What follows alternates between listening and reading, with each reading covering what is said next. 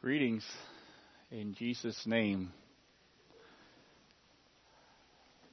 As the song we just sang, we're just thinking of the closing of 2017, and then we sang this last song about the Lord coming again, and you wonder, will He come this coming year?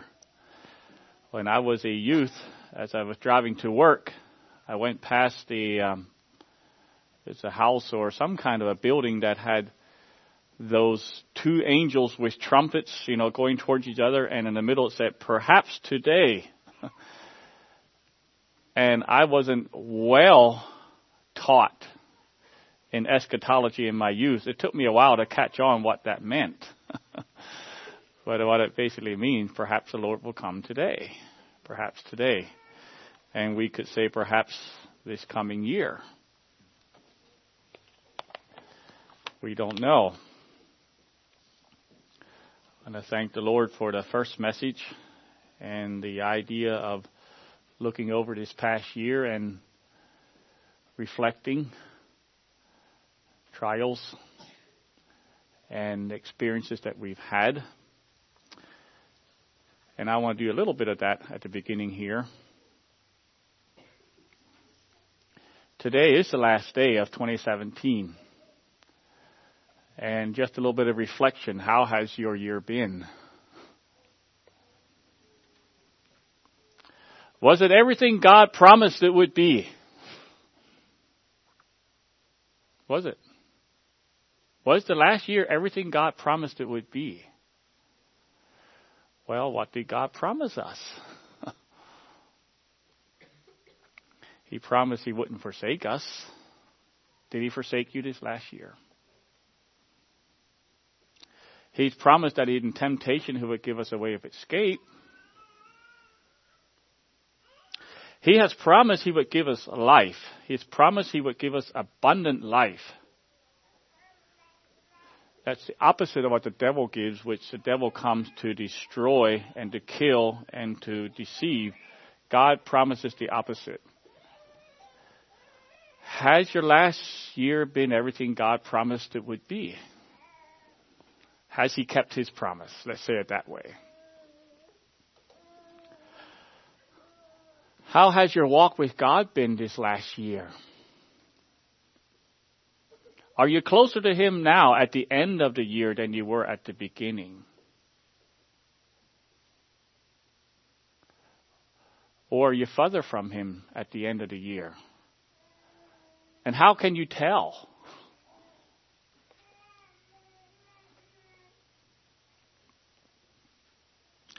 I heard a message some years ago, a New Year's Day message, in which the preacher used an example of a business taking physical year-end inventory. In a business, on paper, or now in cyber paper nowadays, you know how much you have in inventory, right? But at the end of the year, you need to physically check your inventory just to make sure it matches what you have there. And he used that example of physical inventory at the end of the year and had a message on point by point in different areas of our lives. How are you doing with the Lord in different areas? How obedient am I to the first commandment to love God? And how obedient am I to the second commandment to love others? And item by item, take a personal inventory. That would be a useful message, I am sure. Maybe I will have a message like that sometime, but not this morning. This morning, I would like to give the last message of this year. We want to look at Peter's last words to his sheep. And you can turn to 2 Peter chapter 3.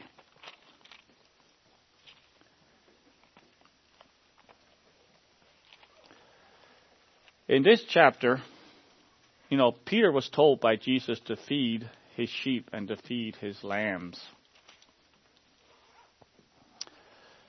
It was the Lord's sheep with the Lord's lambs, and Peter took his charge seriously. And in this chapter, we have Peter's last words that he wrote to his sheep. As we understand, he was probably martyred soon after this. So what does he say to his flock last? You were listening here as Matt here, read Tim Seisetz's letter. And he went through 2 Peter chapter 3. I have 4 points this morning. He enumerated all 4 points in his letter. And that letter came this morning. I could not believe it. So I responded to him and I told him, I can't believe this. You just had my message. All 4 points are right there. Well, he said, well, you're the one who asked me to write the letter. I had texted him a few days ago, hey, can you write us a church letter? He said, nobody ever asked me to write a letter before. So you asked me to write it and I gave it to you and there it is. And I don't know the workings of the Lord, but it was amazing. It was very encouraging, really encouraging, I think, both to me and to him. And so as we look at this last chapter, he addresses his people 4 times with the word beloved. And after he uses that word beloved, he gives them an exhortation or an admonition. So,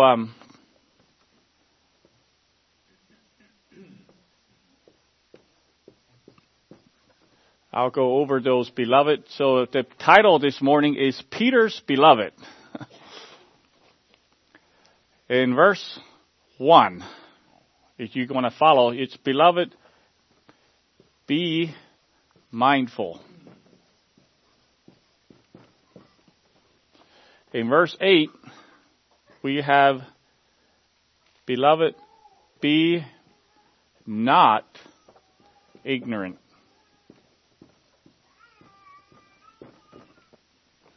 In verse 14, we have, beloved, be diligent.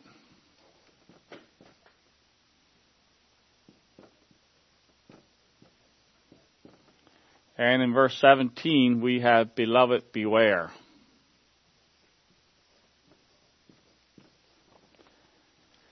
He uses the word beloved one more time in that chapter that he's not addressing his people. He's saying our beloved brother Paul. So he uses the beloved 5 times, but 4 times he addresses his people. And so I want to speak on those 4 points this morning as we go through here. We'll go through the whole chapter. 2 Peter chapter 3 verses 1 and 2.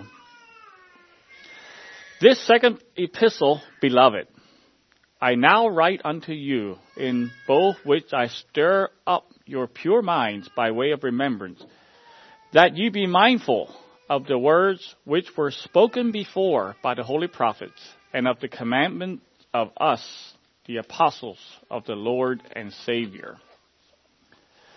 Beloved, be mindful. And what we're to be mindful of? Be mindful of what was spoken before.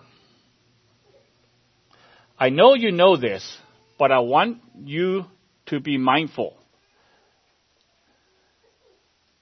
And we ask the question, why? Well, did Peter understand human nature? You know, it's easy for us to get accustomed to God's truth. I think of, what's his name?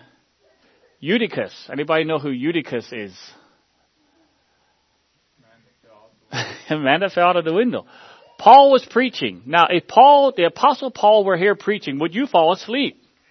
We think, well, I don't think so. This is a young man who fell asleep with Apostle Paul preaching.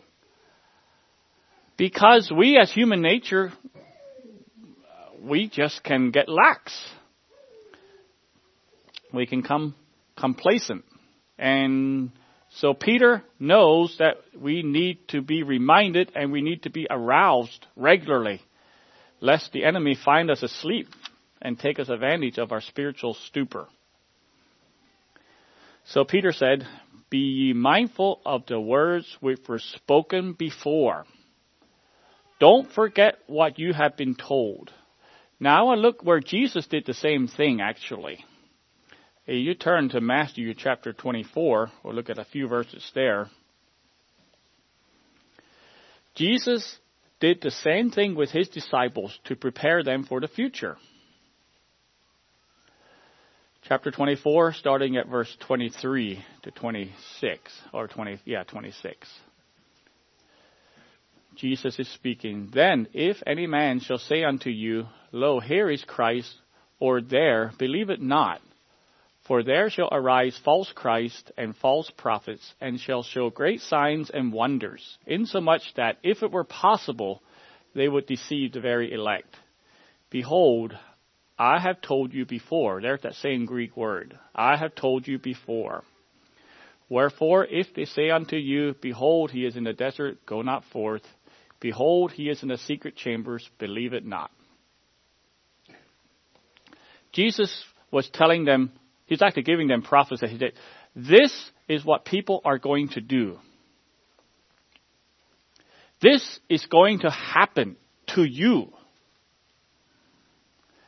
But I'm going to tell you ahead of time so that when it comes, you will know it.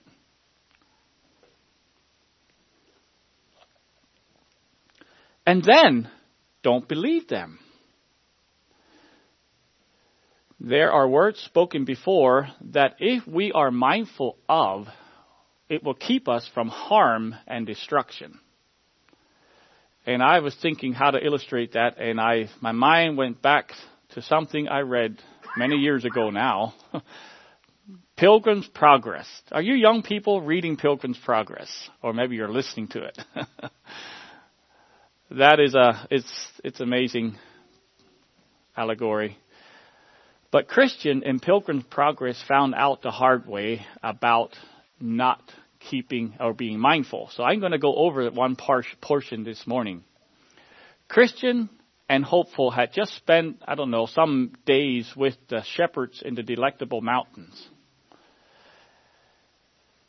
They had a delightful time. Now the shepherds named were, and every name means something in this, but the shepherds' name were Experience, Watchful, Sincere, and Knowledge. And the last leg of their journey to get to the celestial city was successful, largely thanks to these shepherds' counsel.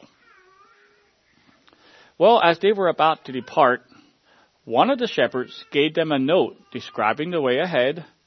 Another one of them advised the pilgrims to beware of the flatterer. The third told them to take care that they do not sleep in an enchanted ground. And the fourth commended them to God's sustaining mercy as they traveled. So, they got this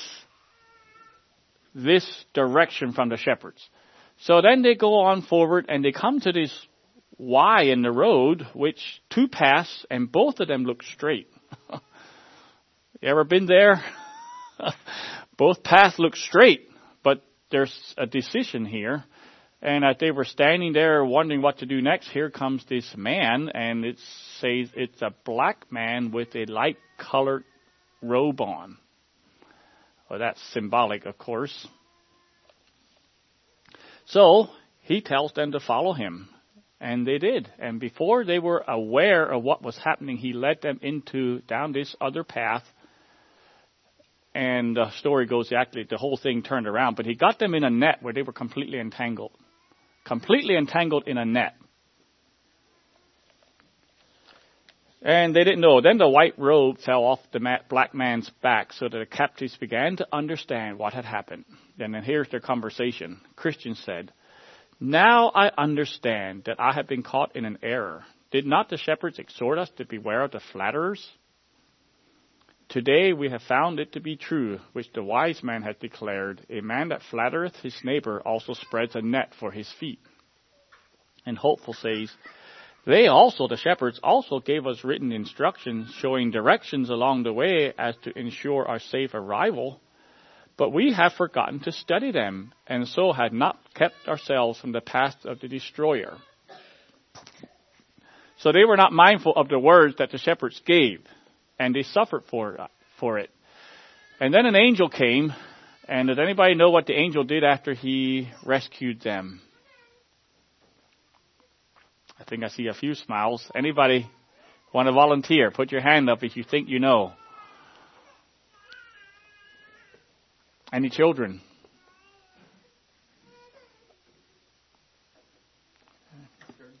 He scourged them. That's right. I'm going to actually read what he did. He actually did more than scourge them. He did that, but let's read here. So he released them, and then he ordered them, follow me so that I may direct you back to the way again. So he led them back to the old straight way, which they had left to follow the flatterer. Then he asked them, where did you stay last night? And they replied, with the shepherds in the Delectable Mountains. And he said, did they give you any written instructions with a map for the way ahead? And they said, yes. But the Shining One pressed them further. Shining One was the angel. When you came to a halt there, did you refer to the map for guidance? And they answered, no. So you asked him, why? And he said, we forgot. Then he said, did the shepherds exhort you to beware the flatterer? And he said, yes, but we did not imagine that this fine-spoken man was he. You know, they got a lawyer's interrogation before they got disciplined. So he told them to lie down, and he scourged them. And while he was whipping them, he declared, as many as I love, I also rebuke and discipline. Therefore be zealous and repent. Having done this, he directed them to be on their way and to pay particular attention to their directions. Now,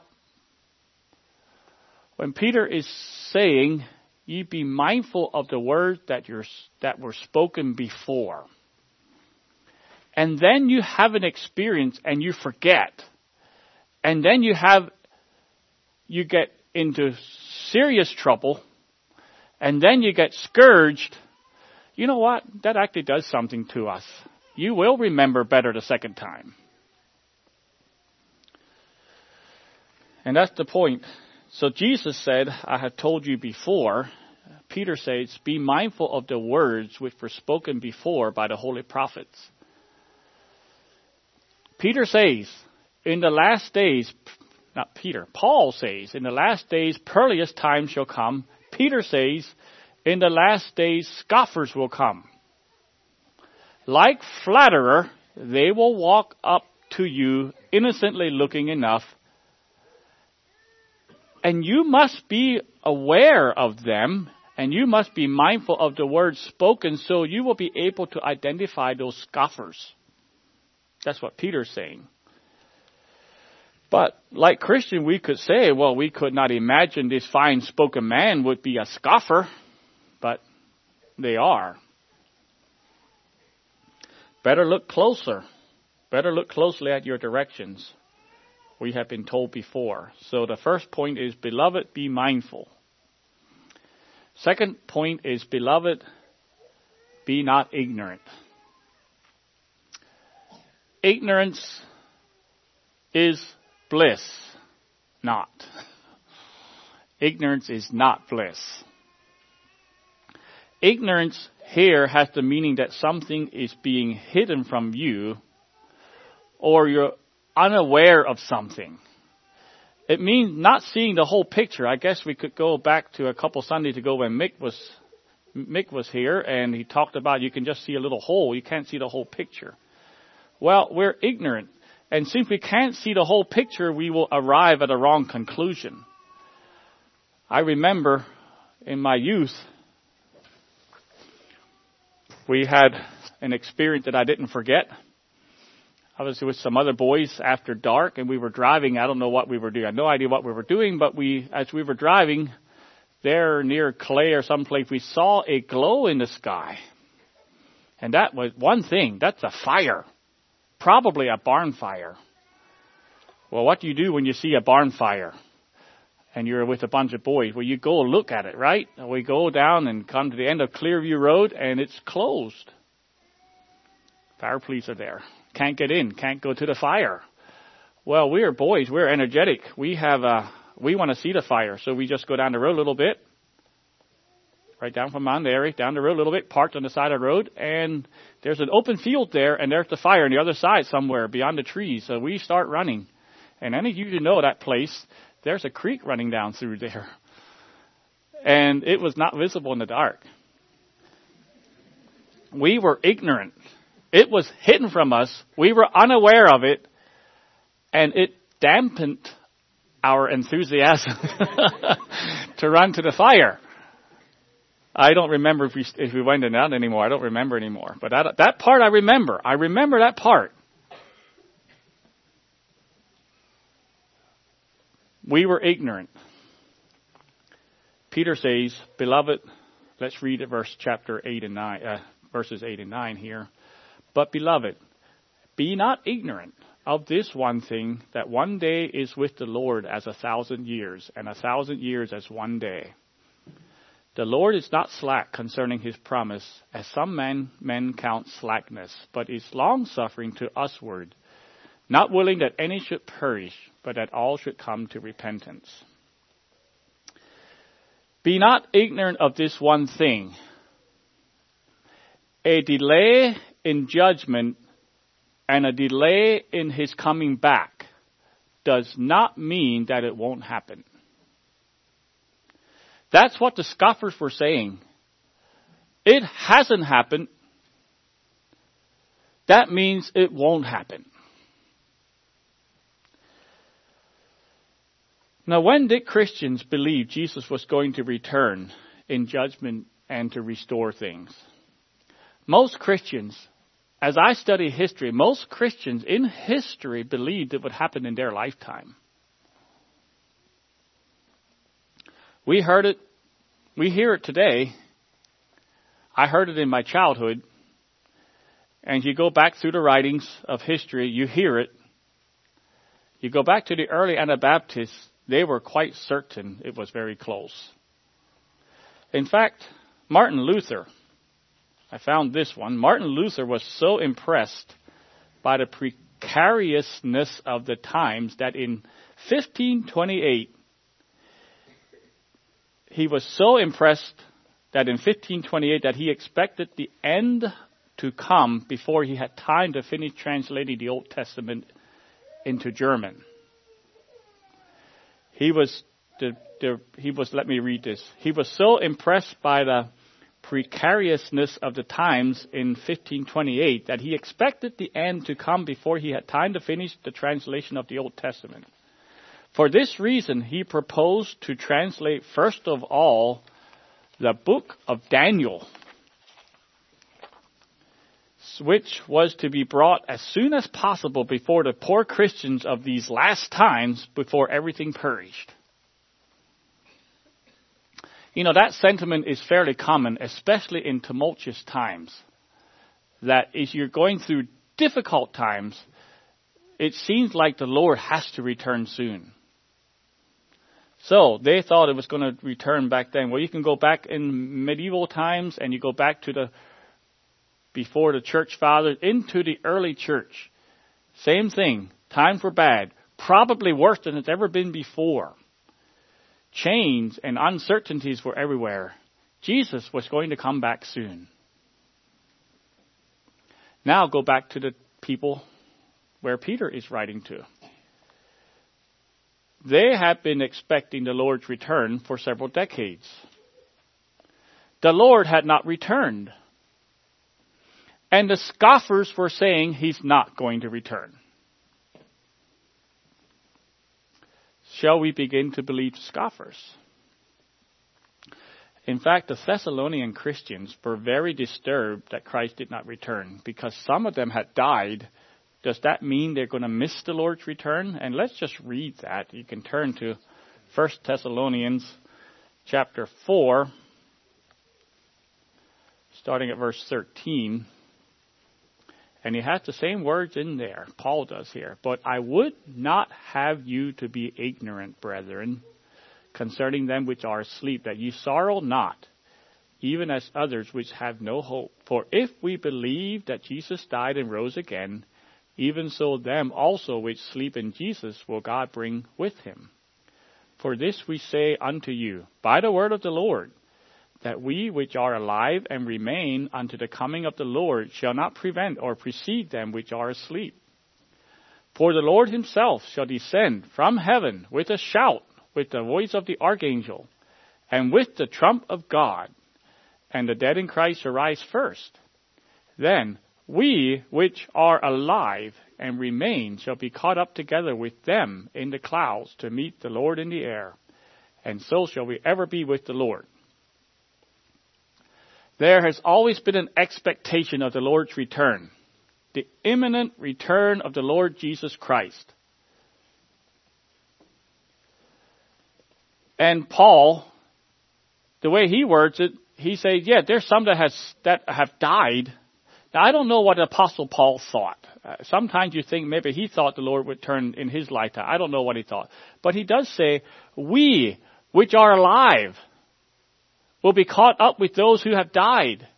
Now, that's, of course, looking down the road to us.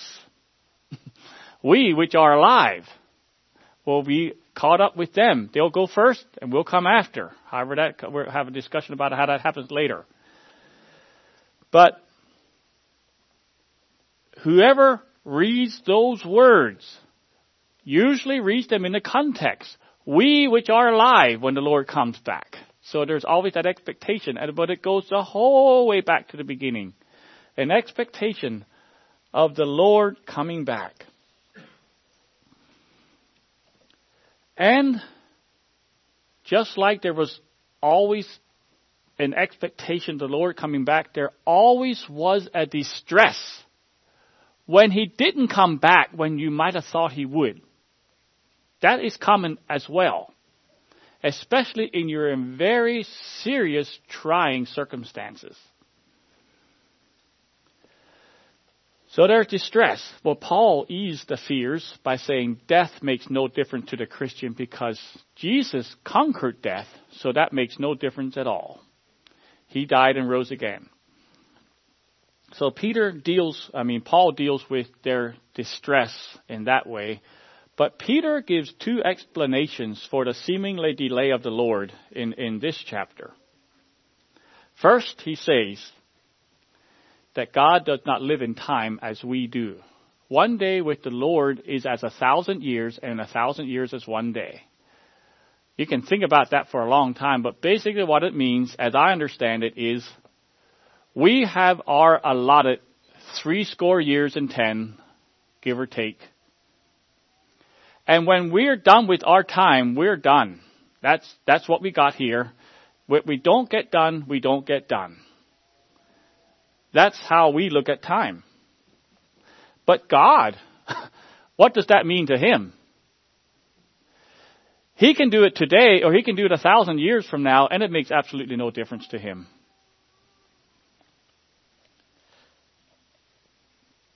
None difference. He's not slack. He's not late. He's not tardy. He has a plan. And he can do it when he wants it because he's outside of time. That's the one reason that Peter gives. The second reason is patience.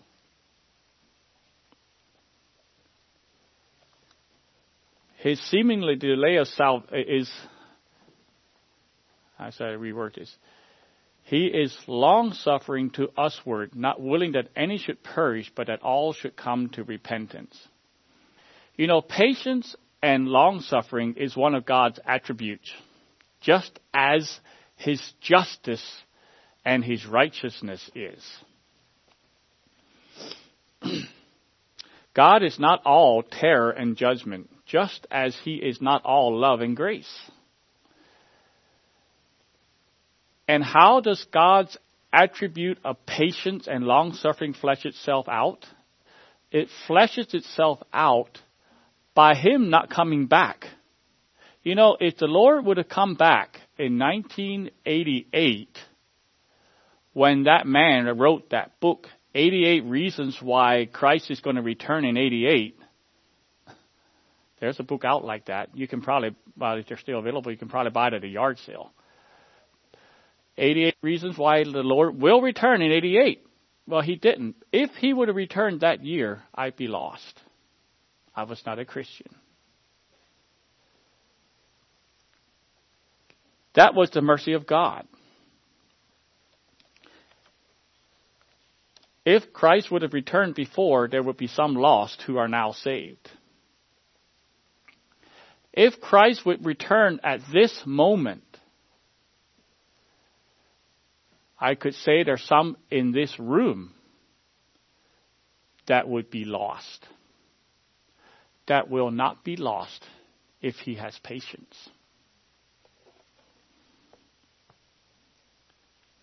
He has not come back because he is long-suffering. He is not willing that any should perish, but that all should come back to repentance. Be not ignorant, Christians, as to think that his delay means he's not going to come back. He's not going to keep his promise, because he will. God's delay in fulfilling his promise, delay from our perspective, of course. God's delay does not mean he has an inability or that he is fickle. It is because of his attribute. It's because of his plan. It's because of his long-suffering. And I found this quote, live as though Jesus would return soon and plan as if he won't. Keep that intention. So, beloved, be not ignorant. Beloved, be diligent. And we'll read verses 10 to 14 here. But the day of the Lord will come. Now, just get that. The day of the Lord will come. But it will come as a thief in the night, in the which the heavens shall pass away with a great noise, and the elements shall melt with fervent heat. The earth also and the works that are therein shall be burned up. Seeing then that all these things shall be dissolved, what manner of persons ought ye to be in all holy conversation and godliness, looking for and hasting unto the coming of the day of God, wherein the heavens, being on fire, shall be dissolved, and the elements shall melt with fervent heat. Nevertheless, we, according to his promise, look for a new heavens and a new earth, wherein dwelleth righteousness. Wherefore, beloved, and here is our word beloved, seeing that ye look for such things, be diligent, that ye may be found of him in peace, without spot, and blameless. Beloved, be diligent. For someone who does not believe that there is a coming judgment, what kind of life do you expect a person like that to live? Such as a scoffer in this context. They're questioning the Lord's return, or actually doubting it. They tend to live ungodly lives. And why not? Many people, even so-called Christians, question God's judgment. My God would never do such a horrible thing to good people, to send them to hell. A good and a loving God will not send any of his creatures to hell. And in fact, they are right. God does not send good people to hell. Which of you is good? There are no good people, and God doesn't send people to hell. They choose it. People who end up in the lake of fire are there as a consequence of their choices, of their actions. Imagine, and this is theoretical, imagine you are on that waters above the Niagara Falls, that river that goes down across those rapids toward the falls, and you see someone going down through there, and he's trapped in that current, and you throw him a rope. You call out a warning. If the warning is heeded and the help is accepted, the person will be saved. However, the response may be varied. First could be unbelief. You're joking. I don't believe I'm in danger. That's unbelief. Foolishness. This is exciting. This sounds like fun. Of this person that is in the rapids going down through. Or a third one, self-reliance. I can swim to shore. I don't need your rope. Or neglect. I'm still a long way from the falls. I got plenty of time. And those are responses. In fact, those are responses that we get as we talk to people today of their danger of their soul. Unbelief, foolishness, self-reliance, or neglect. But today, God is warning sinners to repent and to come to the Lord Jesus Christ and be saved. He is not unloving. He is unloving in not rescuing those who despite his warning, Is he unloving in not rescuing those who despise his warning and refuse his help that he has offered them? Is he unloving? No, he is really loving. But as for God's people, as for us, how should we view the situation we are in? As we look at everything's going to be dissolved. Everything will be done away with. The heavens will pass away. How should we then live? And I thought, well, the best way I can think of it, say, like in the days of Noah. You know, if you were Noah and you were told there's going to be a worldwide cataclysmic flood, that's catastrophic flood, if you were told that and that everything's going to be destroyed, would that change how you orient your life? Would it change where you put your emphasis on? Do you think Noah had a lot of stocks and bonds? Do you think he cared a lot about social status? Do you think he was taking over recreation?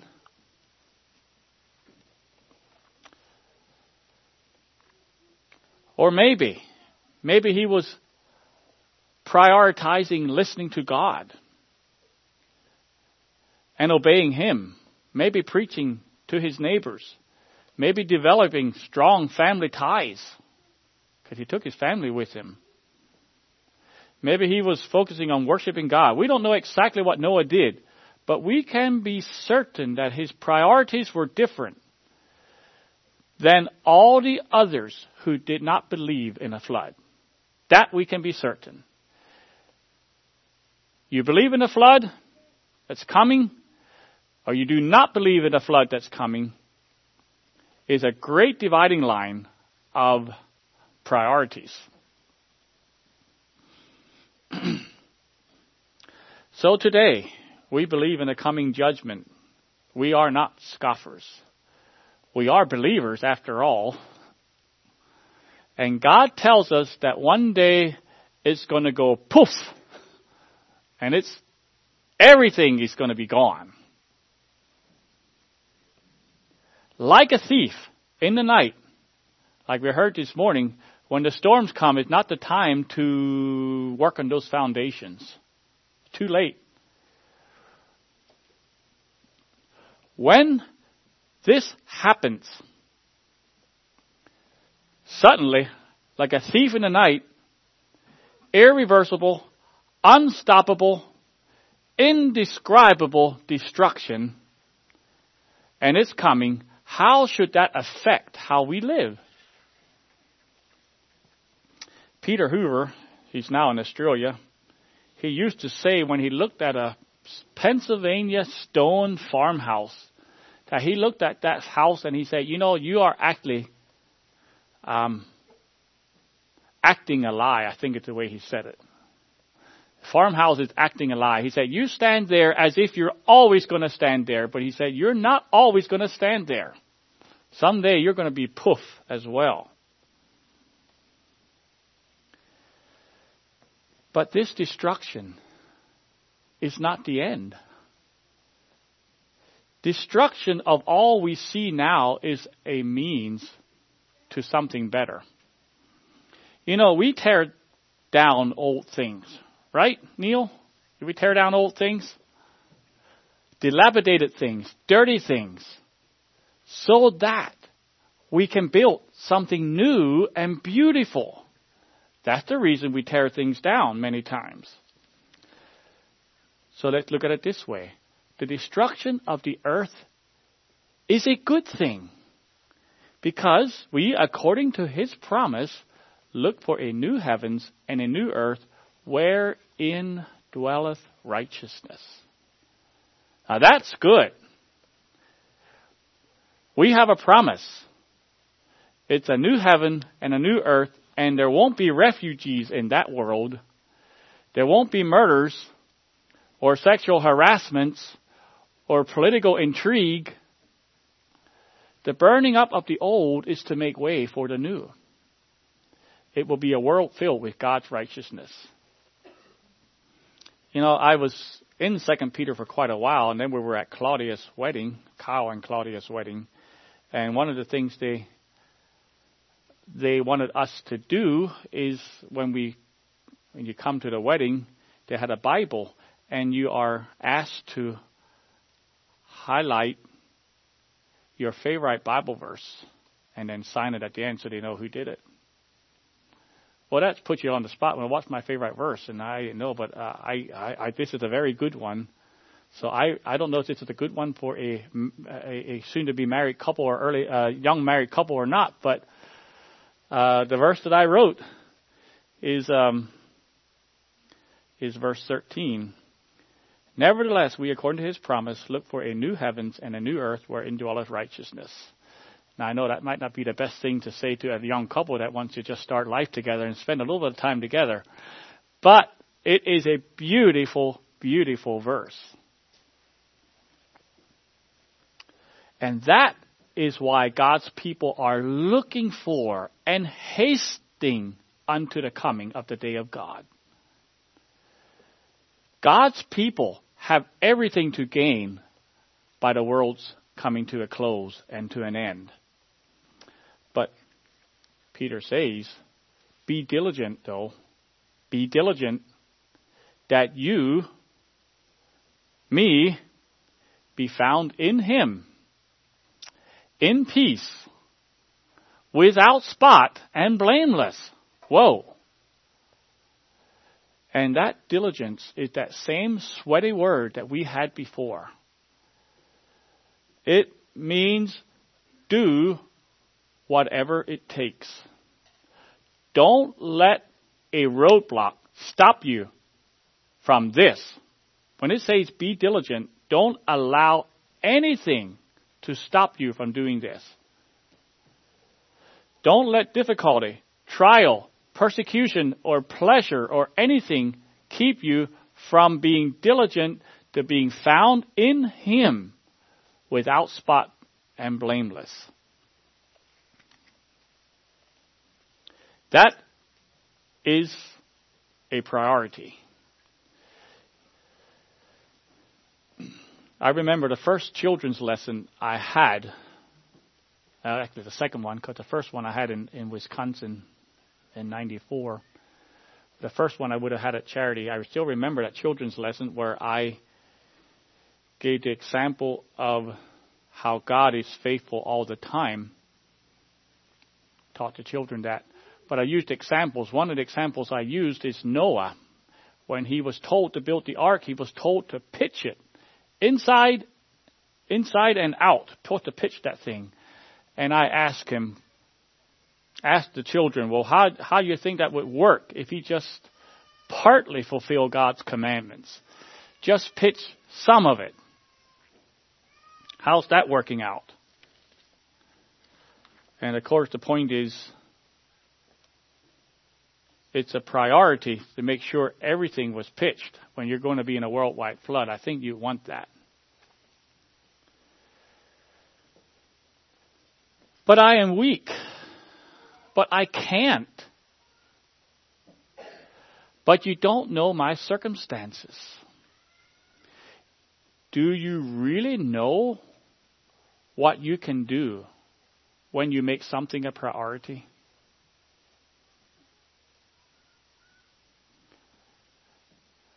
And an example I had, someone would say, well, I just cannot control my emotion. We're having difficulty in our family.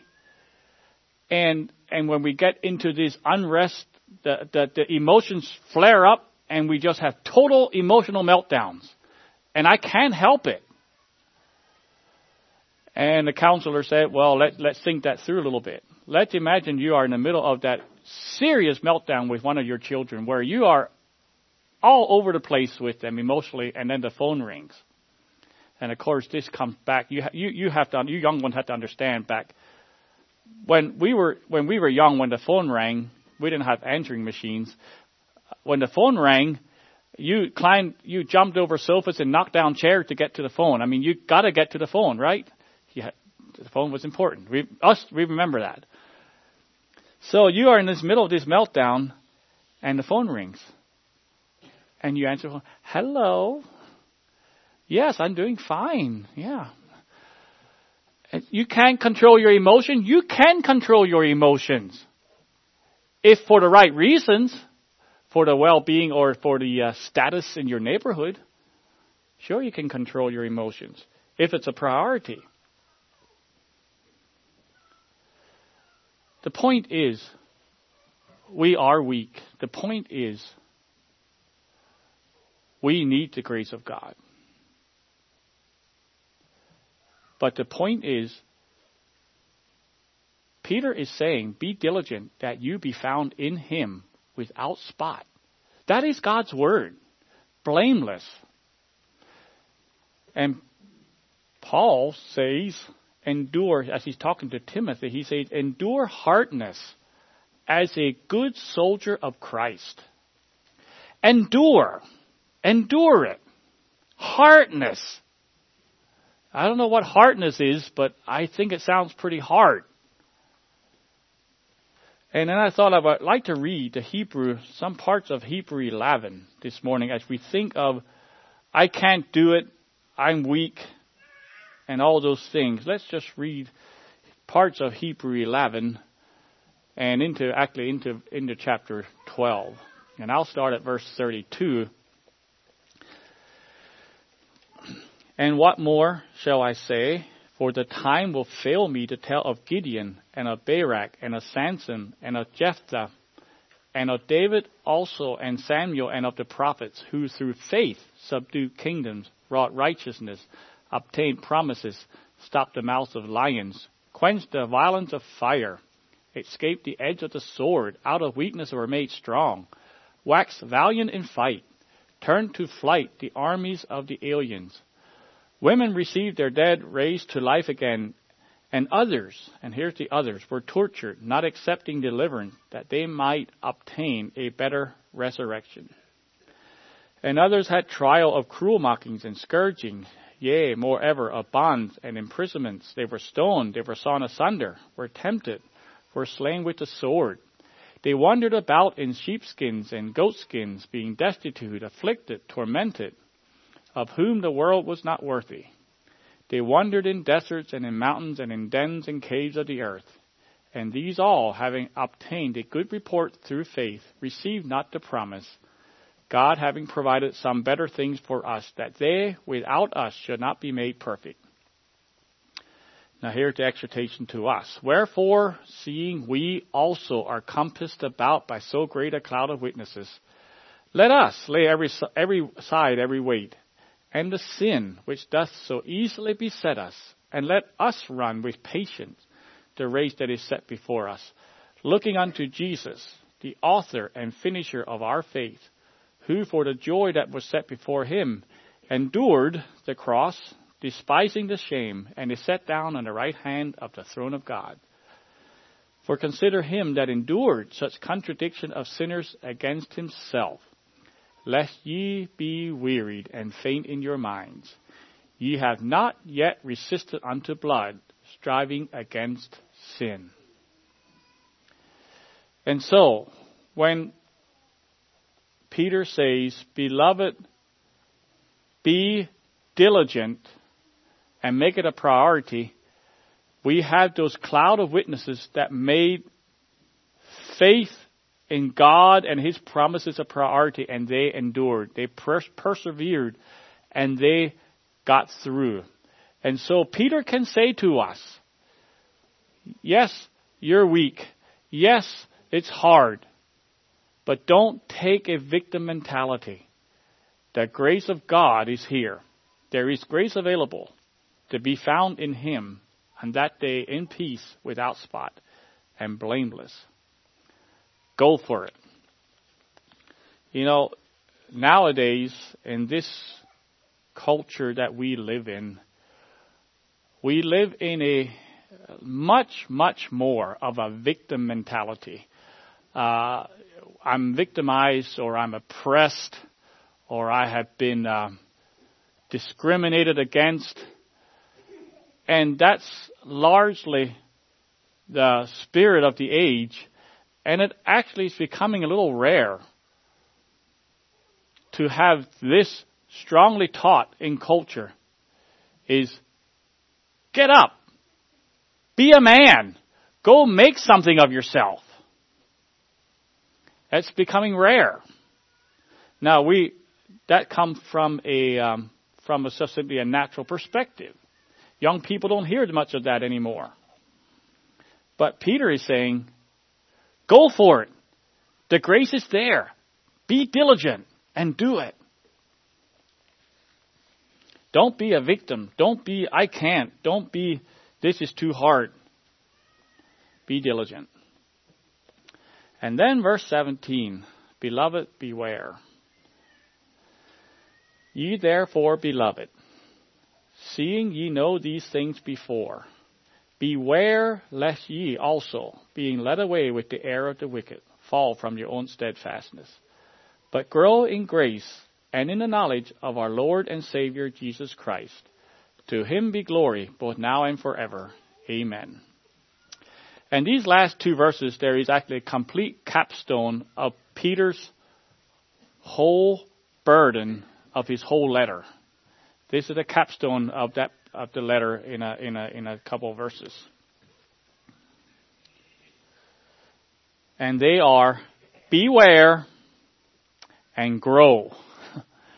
That's, if you take 2 Peter as a whole, it is to beware and it's to grow. He gives both of them the whole way through his letter. If you see a sign, if you're walking up to a house and you see a sign that says, beware of dog, it puts a little bit of caution in your heart, because you don't know what to expect. Now, suppose you're come through a gate towards a house, going up the walk towards the gate. It's sort of weedy, sort of run down. But you open the gate and you go in through this walk towards the house, which is a little bit distance away. And you see a sign there in the yard that says, beware of rattlesnake. Would it put a little bit of caution in your heart?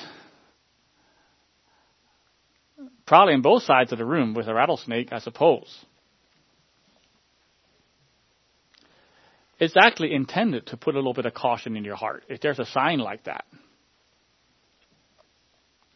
Peter wants us to be alert when he says beware. He actually wants us to be alert. You know, a healthy fear is actually healthy.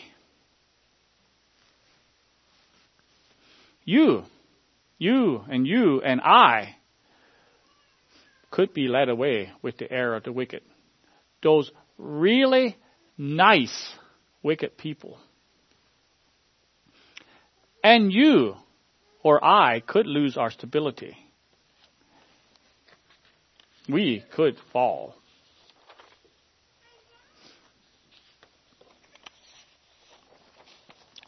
But the answer is not to live in fear, is it? The answer is to grow. Grow in grace. How do you grow in grace? What is grace? Grow in grace and in the knowledge, but grow in grace. You know, Strong's definition gives this definition is the divine influence upon the heart and its reflection in the life. That's what grace is. I pictured, this is a good day to picture this. We have a stove in our basement that we use to heat our house. Picture with me a cold day and a cold house. In the basement is a cold wood stove. And everything is cold. And someone comes in and lights a fire and gets that stove hot. The stove turns the heat up in the house, and the end is a nice warm house like we had this morning. Mostly warm. That grace of God is the fire. The stove is the human heart. And the house, the warm house, is the life and behavior of that human. That's how grace works. You get fire in there, in that heart, which warms the heart up, and then it gives a reflection in the life. That is grace. Grace of God out of His own will and goodness and mercy coming into your heart and bringing with it life, light, and power. The power of God with it. That's enormous. And that's life-changing. And then Peter says, grow in that. Grow in that fire of God in your heart. And as you grow, that warmth will emanate from that heart of God, of grace. And you will grow. And grow in that grace. That is the answer to our life. Especially in a cold, cold world that needs to have invitations of people to come in out of the cold.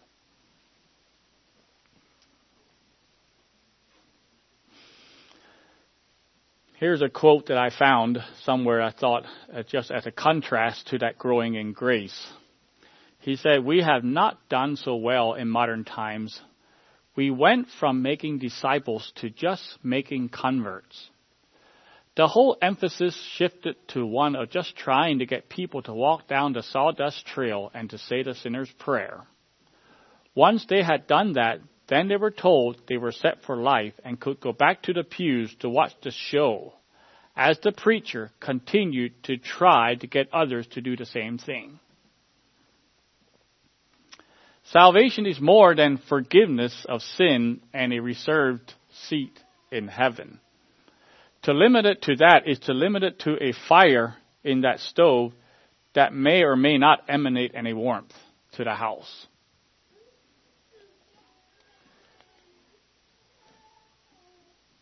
The grace of God will bring a whole bunch of things with it. Like in Titus 2, where it says the grace of God as a teacher, and it teaches you things. And we could go into the whole thing, but I won't this morning. The grace of God will bring with it salvation. It will turn a rebel into a son. It'll turn a sinner into a saint. And it'll turn an enemy of God into one of His faithful soldiers. That's what the grace of God does. Grow in that. Grow in that, brothers and sisters.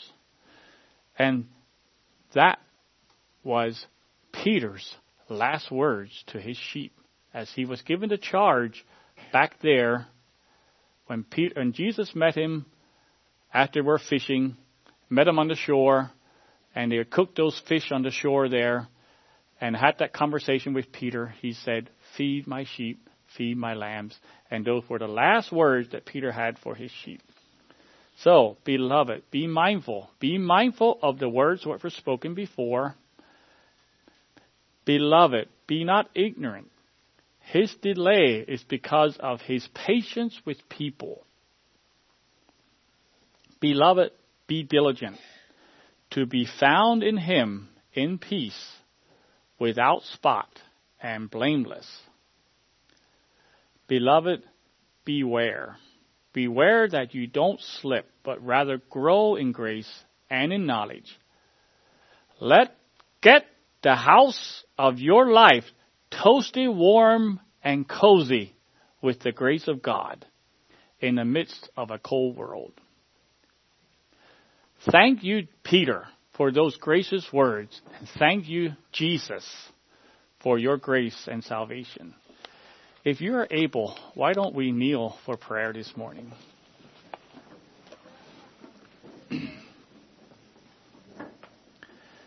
Oh, Heavenly Father, we are so grateful, Lord, as we think of a cold, cold morning like this. What it would be like to be out there and to be homeless and have no shelter, have no warm place to go to, have no warm food to eat, and just have to make do under some newspapers or some whatever cardboard or whatever we could find. Lord, that is the condition of the world without you. But Lord, by your grace, likened to a warm house, we are in warm houses. We have what we need. We are provided for. We are sheltered. We have hope and we have purpose. And Lord, it is because of you this morning. We worship you this morning. You are the God who has given that to us. Not because we were good, not because we deserved it, which we were neither, Lord, but because of your patience and your long-suffering and your mercy. Now, Lord, here at the end of this year and the beginning of 2018, I pray, Lord, that this grace would become more of a reality in our lives. Lord, that it not only become a reality in our lives, but it become more of a reality to those around us. That warmth would emanate from us in greater and greater ways, Lord, that it will bring, yes, Lord, your kingdom could grow on this earth while we are waiting and hastening to the day when you will come back. Lord, thank you. Thank you for all those things. Just pray, Lord, as we think of this past year and the many things that have gone through. And Lord, as we think of difficulties and regrets and many things of that nature, Lord, we look to you to guide us in 2018 and to guide us and to lead us and to prosper our spiritual lives, Lord. If you wish to, Lord, you may prosper our natural lives. But, Lord, we do ask you to prosper our spiritual lives. Lord, we do not want that. That is not optional.